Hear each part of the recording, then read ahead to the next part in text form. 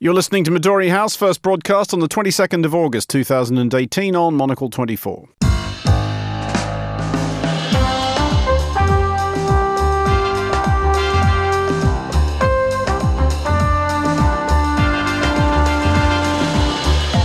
Hello and welcome to Midori House, coming to you live from Studio 1 here in London. I'm Andrew Muller on today's show. He worked for me for a very short period of time, but you know what? He happens to be a very good person.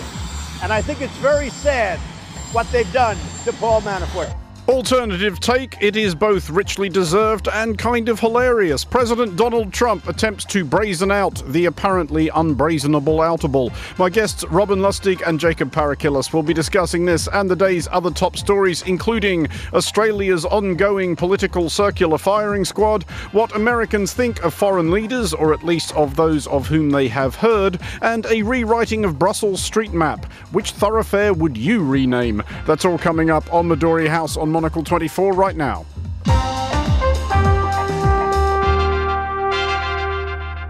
And welcome to Midori House. My guests today are Robin Lustig, the journalist and broadcaster, former presenter of The World Tonight on BBC Radio 4, and Jacob Parakilas, deputy head of the US and the Americas programme at Chatham House. Welcome both.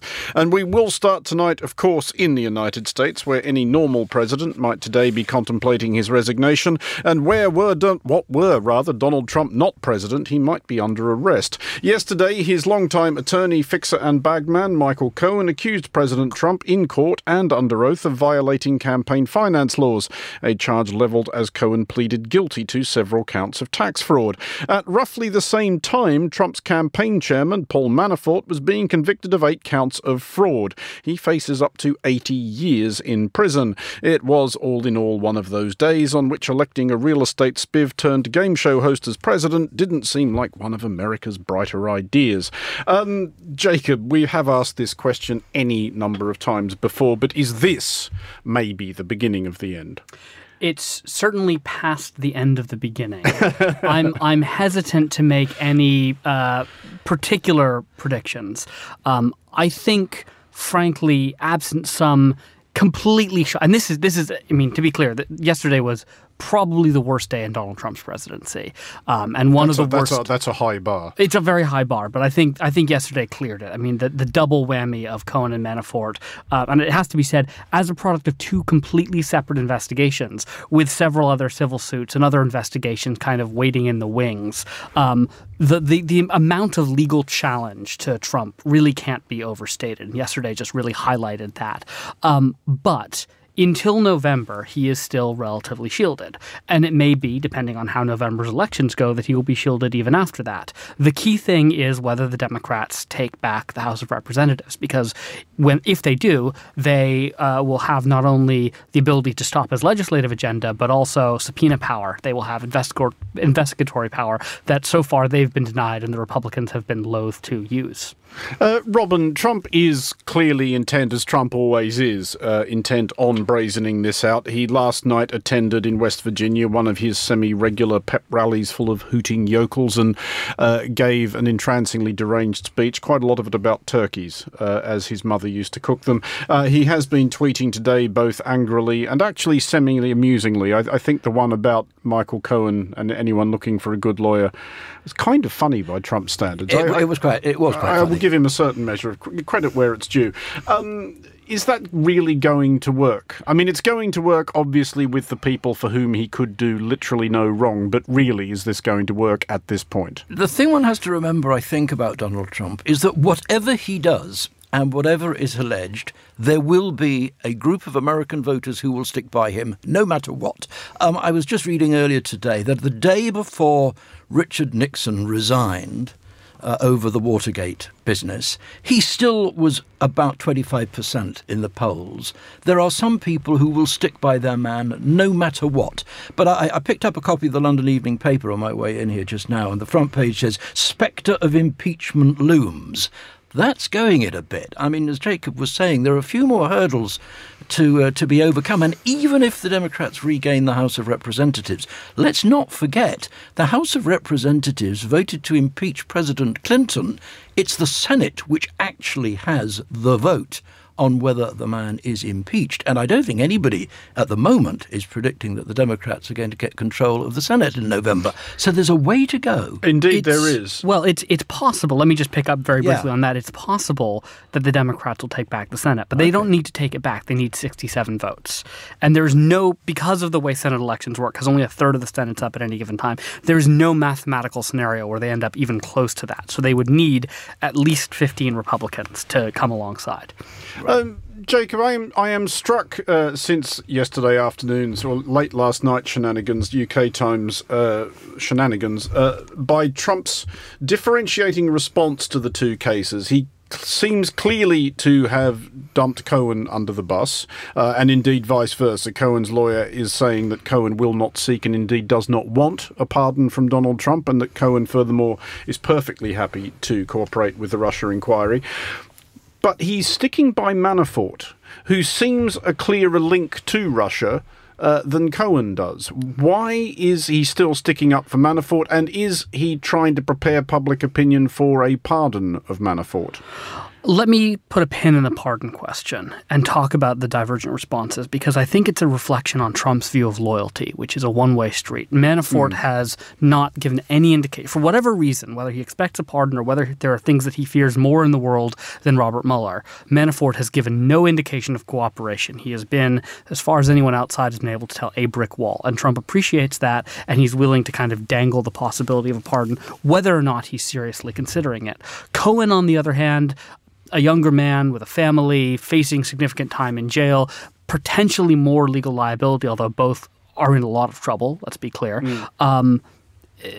gave some indication that he might flip, and Trump turned on him. And Cohen has then, in turn, turned on Trump. There's no possibility of Cohen getting a pardon there.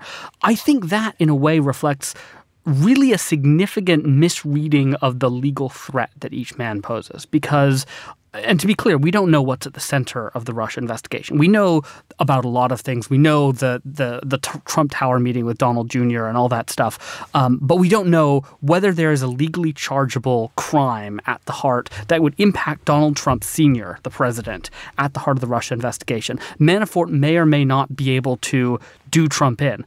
Cohen, it seems, probably can with these campaign finance violations. So by throwing Cohen under the bus and protecting Manafort, Trump may be not assessing the risks correctly. I just want to come in on that word you used, loyalty, because I do think that is the key. I mean, anybody who's watched The Godfather, anybody who watched The Sopranos will recognize this pattern of behavior. Loyalty is all. Trump expects 100% loyalty. After all, what was the whole James Comey dismissal about? Comey wouldn't pledge loyalty to Trump, the man. And one of the most interesting things that's come out in the last couple of days is that the current White House counsel has let it be known that he regards his job as representing the interests of the office of the presidency, not the current holder of that office. That in itself, in time, could turn out to be very significant. Jacob, just a final thought on this before we move on, because this is a story that clearly is going to run and run. And this is just my own pet theory I'm taking for a walk here. Is it possible, given what we know of Donald Trump and what we know of his understanding of or interest in how things actually work, that he just genuinely doesn't understand what he's supposed to have done wrong? I think that's entirely possible. We've seen Trump in the past give indications that, for example, he doesn't understand that the Justice Department is institutionally independent. He doesn't understand that he can't order investigations to start and stop. Those are just aspects. I mean, he has a very authoritarian view of how political power work and doesn't really seem to understand the nuances of how political power in a sort of multi-branch government like the U.S. does. Now, he's had lots of time to learn. Has he picked up some of it? Maybe a little bit, but not to the extent that you would maybe expect a president nearly 2 years into his term. Don't you think he came into this believing that sitting in the White House was going to be not really any different from running his own family company? He was going to be the man in charge. What he said went. He'd be allowed to do whatever he thought was best for his and his family's interests, and he simply doesn't get that it ain't the same. He is running a constitutional democracy, and there are rules.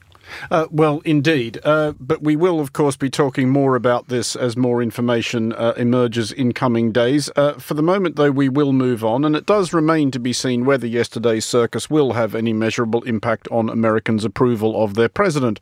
Almost certainly, on past form, not. However, we have learned something this week, thanks to Gallup, of what Americans think of a cohort of foreign leaders. It is, on balance, pretty good news for Justin Trudeau of Canada and Theresa May of the United Kingdom, though this broadcaster, for one, would be intrigued to meet one of the 6% of Americans professing a favourable view of Kim Jong-un. What were the odds of Gallup's pollster getting put through to the Oval Office? Robin, which of these results leap out at you? I'm going to be honest about this. I'm a bit underwhelmed by all of these results because I think the truth is that the vast majority of people, both in America and elsewhere, aren't very interested in other people's political leaders. I am staggered to discover that Theresa May, the British Prime Minister, gets a relatively good favourability rating from American voters. What on earth do they know about Theresa May? I mean, what is it about her that has impinged on their consciousness to give them a good view of her?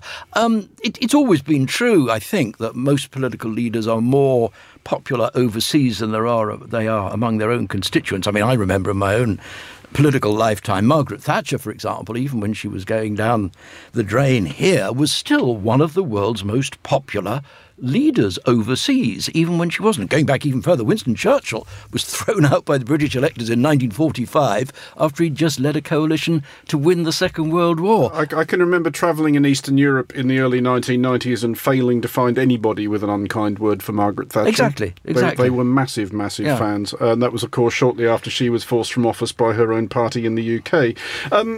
Jacob, I was quite... Are you surprised, as an American, one way or the other, by the findings of this poll that 22% of Americans have never heard of Benjamin Netanyahu and 25% have never heard of Angela Merkel? I think I'm surprised in both directions, respectively, by those. I would have assumed that Netanyahu had greater brand recognition. I am deeply sceptical that 75% of Americans could name the Chancellor of Germany. I think 75% of Americans are aware that there is someone named Angela Merkel who holds a political position of power somewhere in Europe. I'm not sure all 75% of those could answer the question, who is the current Chancellor of Germany with Angela Merkel. And I wouldn't guess sort of where the percentage there lies. I am a little bit surprised. 22% of Americans not knowing Benjamin Netanyahu, who is not only one of the world's most long-standing leaders, but someone who spent significant amounts of time in the U.S. Indeed, when he was growing up, who speaks with nearly unaccented American English, who has spent an enormous amount of time cultivating a political following and a political base of support in the U.S. So that number surprises me a little bit.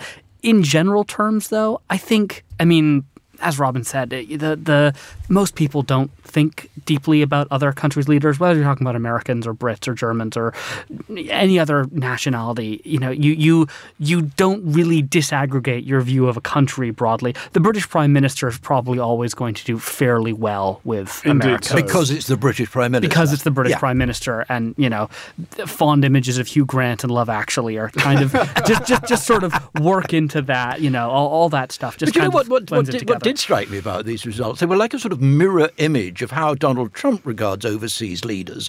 The people whom he speaks most highly of, Vladimir Putin and Kim Jong-un, come at the bottom of the list. The one man whom he is really rude about, Justin Trudeau of Canada, comes top of the list. So he seems to be, if we take these poll results at face value, which, as I say, I'm a wee bit hesitant to do, the president's out of sync with his voters. Well, then, of course, Jacob, we look at the split by party identification, which reveal, as literally everything seems to in America now, an extraordinary division between those identifying as Republicans and those identifying as Democrats.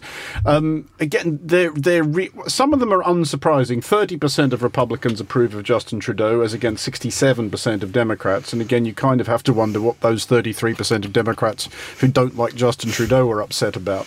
But 8% of Republicans approve of Kim Jong-un, while 2% of Democrats do. So Kim Jong-un is 4 times more popular with Republicans than with Democrats. Vladimir Putin polling at 27% among Republicans, 4% among Democrats. Jacob, what has happened to the Republican Party? That's a much longer answer than I have time for.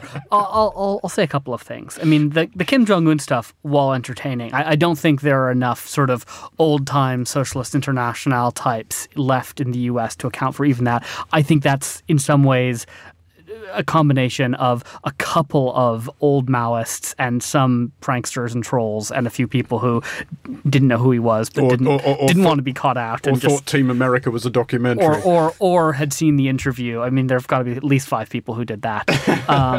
But the Putin one is interesting because there was, even predating Trump, there was a strain on the right in the U.S. that sees Putin as a sort of strong ethno-nationalist leader who's pro-gun in their view of the world. Actually, Russian gun control laws are much stricter, but another thing that I don't have time to talk about, unfortunately. But there's this perception of Putin as sort of the ideal type right-wing strong leader. And that was a strain that Trump picked up on and has magnified, but is not something that he created from scratch. Extraordinary cross-party support for Theresa May, Robin. 48% of Republicans, 54% of Democrats, with a favourable impression of the United Kingdom's Conservative Prime Minister. Well, it's nice to give her something to clutch to her bosom as she sleeps at night.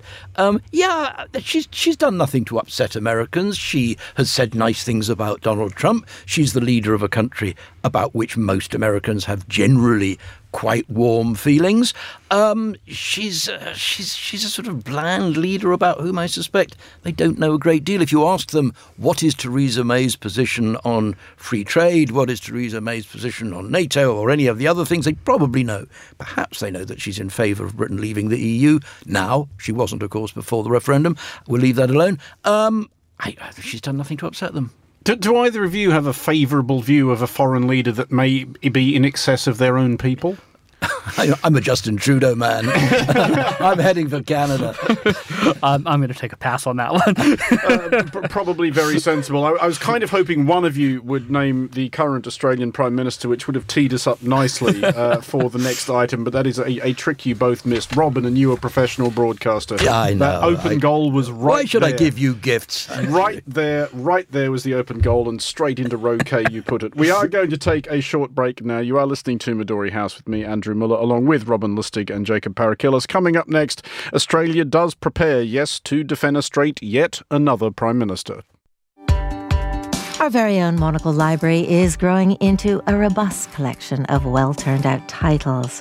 For an in-depth look into our core theme of quality of life, why not delve into our first ever book, The Monocle Guide to Better Living?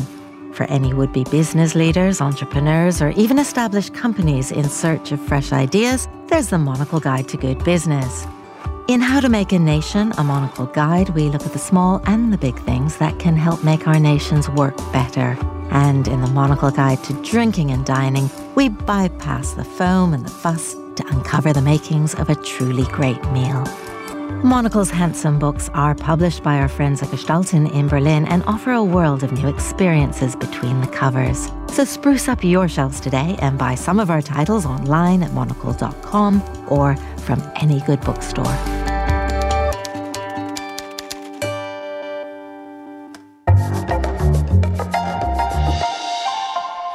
You're back with Midori House with me, Andrew Muller. Still with me are Robin Lustig and Jacob Parakillas. To Australia now, where, again, large numbers of my fellow citizens are hiding beneath tables, lights off, curtains drawn for fear that they may be prevailed upon to have a crack at being Prime Minister. The revolving door on the lodge in Canberra has been given another spin this week, and while Malcolm Turnbull remains in residence as we go to air, it seems certain that his own party will make another attempt to eject him fairly imminently, possibly within hours. Should Turnbull be replaced, the new Prime Minister will be Australia's 5th this decade. 6th, if you count Kevin Rudd's 2 goes at it. Robin, from half a world away, regarding Australia, as people I'm sure do, as a prosperous, orderly, civilised, well-run all the good things country. How daft does all this political infighting and intrigue look? I realise that is a leading question. It is a leading question, and pretty daft is the short answer, but not uniquely daft. Not. Australia is very much in the current groove of modern democracies, it seems to me. But I used to work in Italy at one time when there was a phrase, revolving door governments, because Indeed. prime ministers came and went. And it seems to me Australia has picked this up. I know there's quite a large Italian community in Australia, and possibly the infection has spread. It is remarkable, isn't it? I mean, I'd never thought of Australia as a banana republic, and banana republics are now no longer... We are technically a banana constitutional monarchy. A banana constitutional... Okay. Well, I'll take that on board. No, it is pretty daft. But what seems to be going on is that, as in many other countries, including, indeed, the one from which we speak, political parties are under strain, and they're falling to bits. And the broad church that Harold Wilson used to describe the British Labour Party is proving to be a bit too broad, and the different wings of different parties just don't seem to be able to agree on anything anymore. See, I have a theory about Australia, which is, of course, my home country, where I do still spend a reasonable amount of time. And it is my theory, Jacob, which I'm shamelessly going to impose on the panel, specifically you. And my theory is basically that, as we discussed, Australia is it works, it's fine. I think our politicians are bored. I genuinely think they have got to the point they have nothing to do, and so they do this. That is my genuine suspicion. I think, look, political scientists spend a lot of time on the measures of partisan identification and polarization and information asymmetry and representation of certain interest groups. I think there's not very much consideration of sort of sub rosa cultural calculus in how politicians choose to act. And I'm not specifically speaking about Australia here. I'm broadening this because Australia is, I think, typical, as you say, of a number of relatively functional, relatively prosperous, frankly, generally quite boring, at least in terms of domestic politics, countries where things just go haywire, where parties just don't work suddenly. And that's partly a reflection of those things that political scientists measure. But I think it's also a reflection of just, at some level, there's a degree of entropy in political systems. We build systems and they either err on the side of allowing prime ministers to be defenestrated by a sufficient minority of their party, or we build systems that lean towards authoritarian and give a certain individual power for an amount of time that can't be sort of foreshortened except by extreme constitutional measures. And neither of those is perfect. No one has found the perfect balance yet. Or is it possible, Robin, and I am making this up as I go, that just as politicians or political classes can grow bored, the same becomes true of entire countries? I think, in fact, this is what Charles de Gaulle famously blamed for the events of May 1968. France, he said, is bored, which I'm sure sounded more magnificently dismissive in French, which I do not speak. But is it possible that you could argue that sort of populist eruptions like, for example, Brexit and Trump are just a function of basically prosperous, well-off, slightly complacent people just thinking, I'm bored, I want to see what happens if I press this button? I don't think that's it at all. In fact, there was a concept 20 or 25 years ago, I think, the complacent society, and it all sort of came around the time of the end of history, and this general idea that mature democracies had generally, as you say, satisfied complacent electorates. I don't think that's what's going on. And if you are right that Australian politicians are bored because they can't think of anything to do, then that is shameful. Because what Australia could and should be doing is taking the lead in dealing with climate change. Australia has these enormous mineral resources. We've tried that a few times. Yeah, well, and indeed it's part of what's going on again now, as I understand it, is a row over energy and climate policy. But, Australia could be in the forefront of all this, and Australia's politicians could be in the forefront of this. And if they're really bored, if you're right, and if they can't think of anything useful to do except keep stabbing each other both in the front and in the back, then shame on them. We will doubtless have more on that story as it unfolds over coming days as well. But we will move on finally tonight, and despite the mountainous evidence by now assembled that asking the general public for their opinions is always a terrible idea, the city burghers of Brussels have done it anyway, conducting a competition to rename 28 streets and squares. We can, at the very least, be grateful that, as things stand, no Bruxellois will be obliged to get new stationery printed giving their address as Streety McStreet, street face. Instead, as if in collective defiance of the well-loved pub game, they have chosen the names of actual famous Belgians. Jacob, do you like the new names? Yeah, they're whimsical. I think they're kind of fun. I mean, I think government buildings generally should have quite portentous names. I think warships should generally have quite serious names. I think roads you can have a bit of fun with. And from personal, I mean, I used to live in Arlington, Virginia. And Arlington is culturally Washington, D.C. In fact, it was part of Washington, D.C. until about 1840, but it's in Virginia. And so this was 2007, 2008. I lived at the intersection of not one but two streets named the Jefferson Davis Highway. Jefferson Davis, of course, being the president of the Confederacy.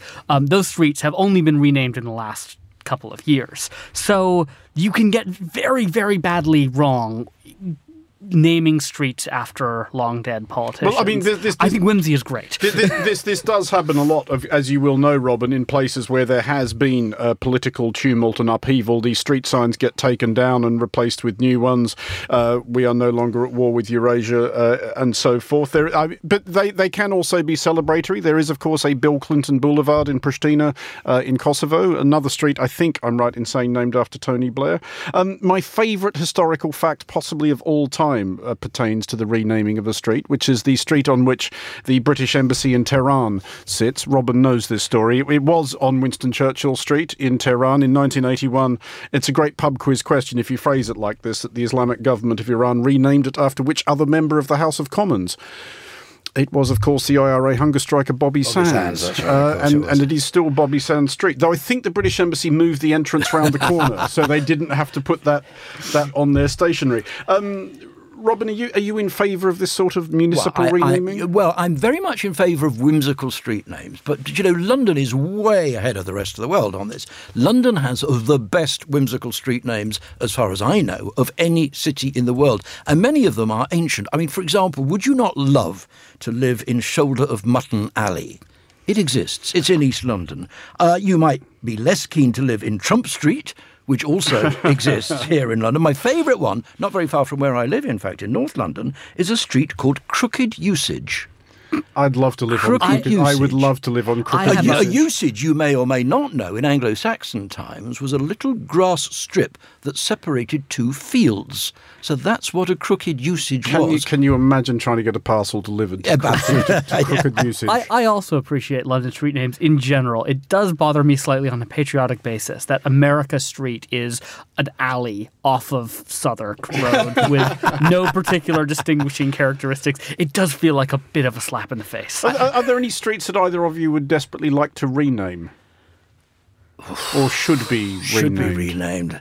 There are some quite boring ones. I hate the fact that too many British towns have a high street, just like American towns have Main Street. I mean, it just shows a lack of imagination. I think American towns, with 3rd Street, 4th Street, 5th Street, it's very useful if you're from out of town. But again, it shows a lack of imagination. I love the medieval names in London. Do you know the Ministry of Justice in London is in Petit France? It is. In Petit France, which is where the Huguenot refugees used to live. What a perfect place for the Ministry of Justice to be. My favourite British street name, and an American may struggle to guess this. Robin, you might get there. This is a real thing that did happen. It's in South Yorkshire. There was a new extension to a suburb being planned, and there was going to be a street with a police station on it. And they gave the street with a police station on it a placeholder name, but the police decided they liked it, so they kept it. Can you guess the name of that street? No, I can't. It is Let'sby Avenue. That is genius. That took me a second, but that's quite good. But I think Ceci n'est pas une rue is, for the Belgians, would be a very good, surreal Belgian tribute to Magritte as a street name, just to take the whole thing to the lengths of absurdity. And as an American and therefore a Democrat, Jacob, basically the idea of opening this kind of thing up to the public, do you need to put safeguards in place to stop people choosing something obviously ludicrous. I think the idea of having an open submission, you are going to end up with Rhodey McRoadface. But I think there are ways to do it that are manageable. I think you can solicit recommendations from a broad range of people and then provide a choice of vetted names. I think that's probably the way to do it, rather than just having any old 4chan poster can come in and insert various ethnic slurs and obscure internet jokes in, and those can win. Well, that does bring us to the end of today's episode of Radio Showy McRadio Showface. Robin Lustig and Jacob Parakilis, thank you both very much for joining us at Midori House. It was produced by Carlotta Rebello, researched by Fernando Augusto Pacheco and Julia Webster. Our studio manager was David Stevens. Music next at 1900, it's The Entrepreneurs. There's more on the day's main stories, and it's a pretty big day for them on the daily at 2200. I'm back with Midori House at the same time tomorrow, 1800 London. For now, I'm Andrew Muller. Thank you for listening.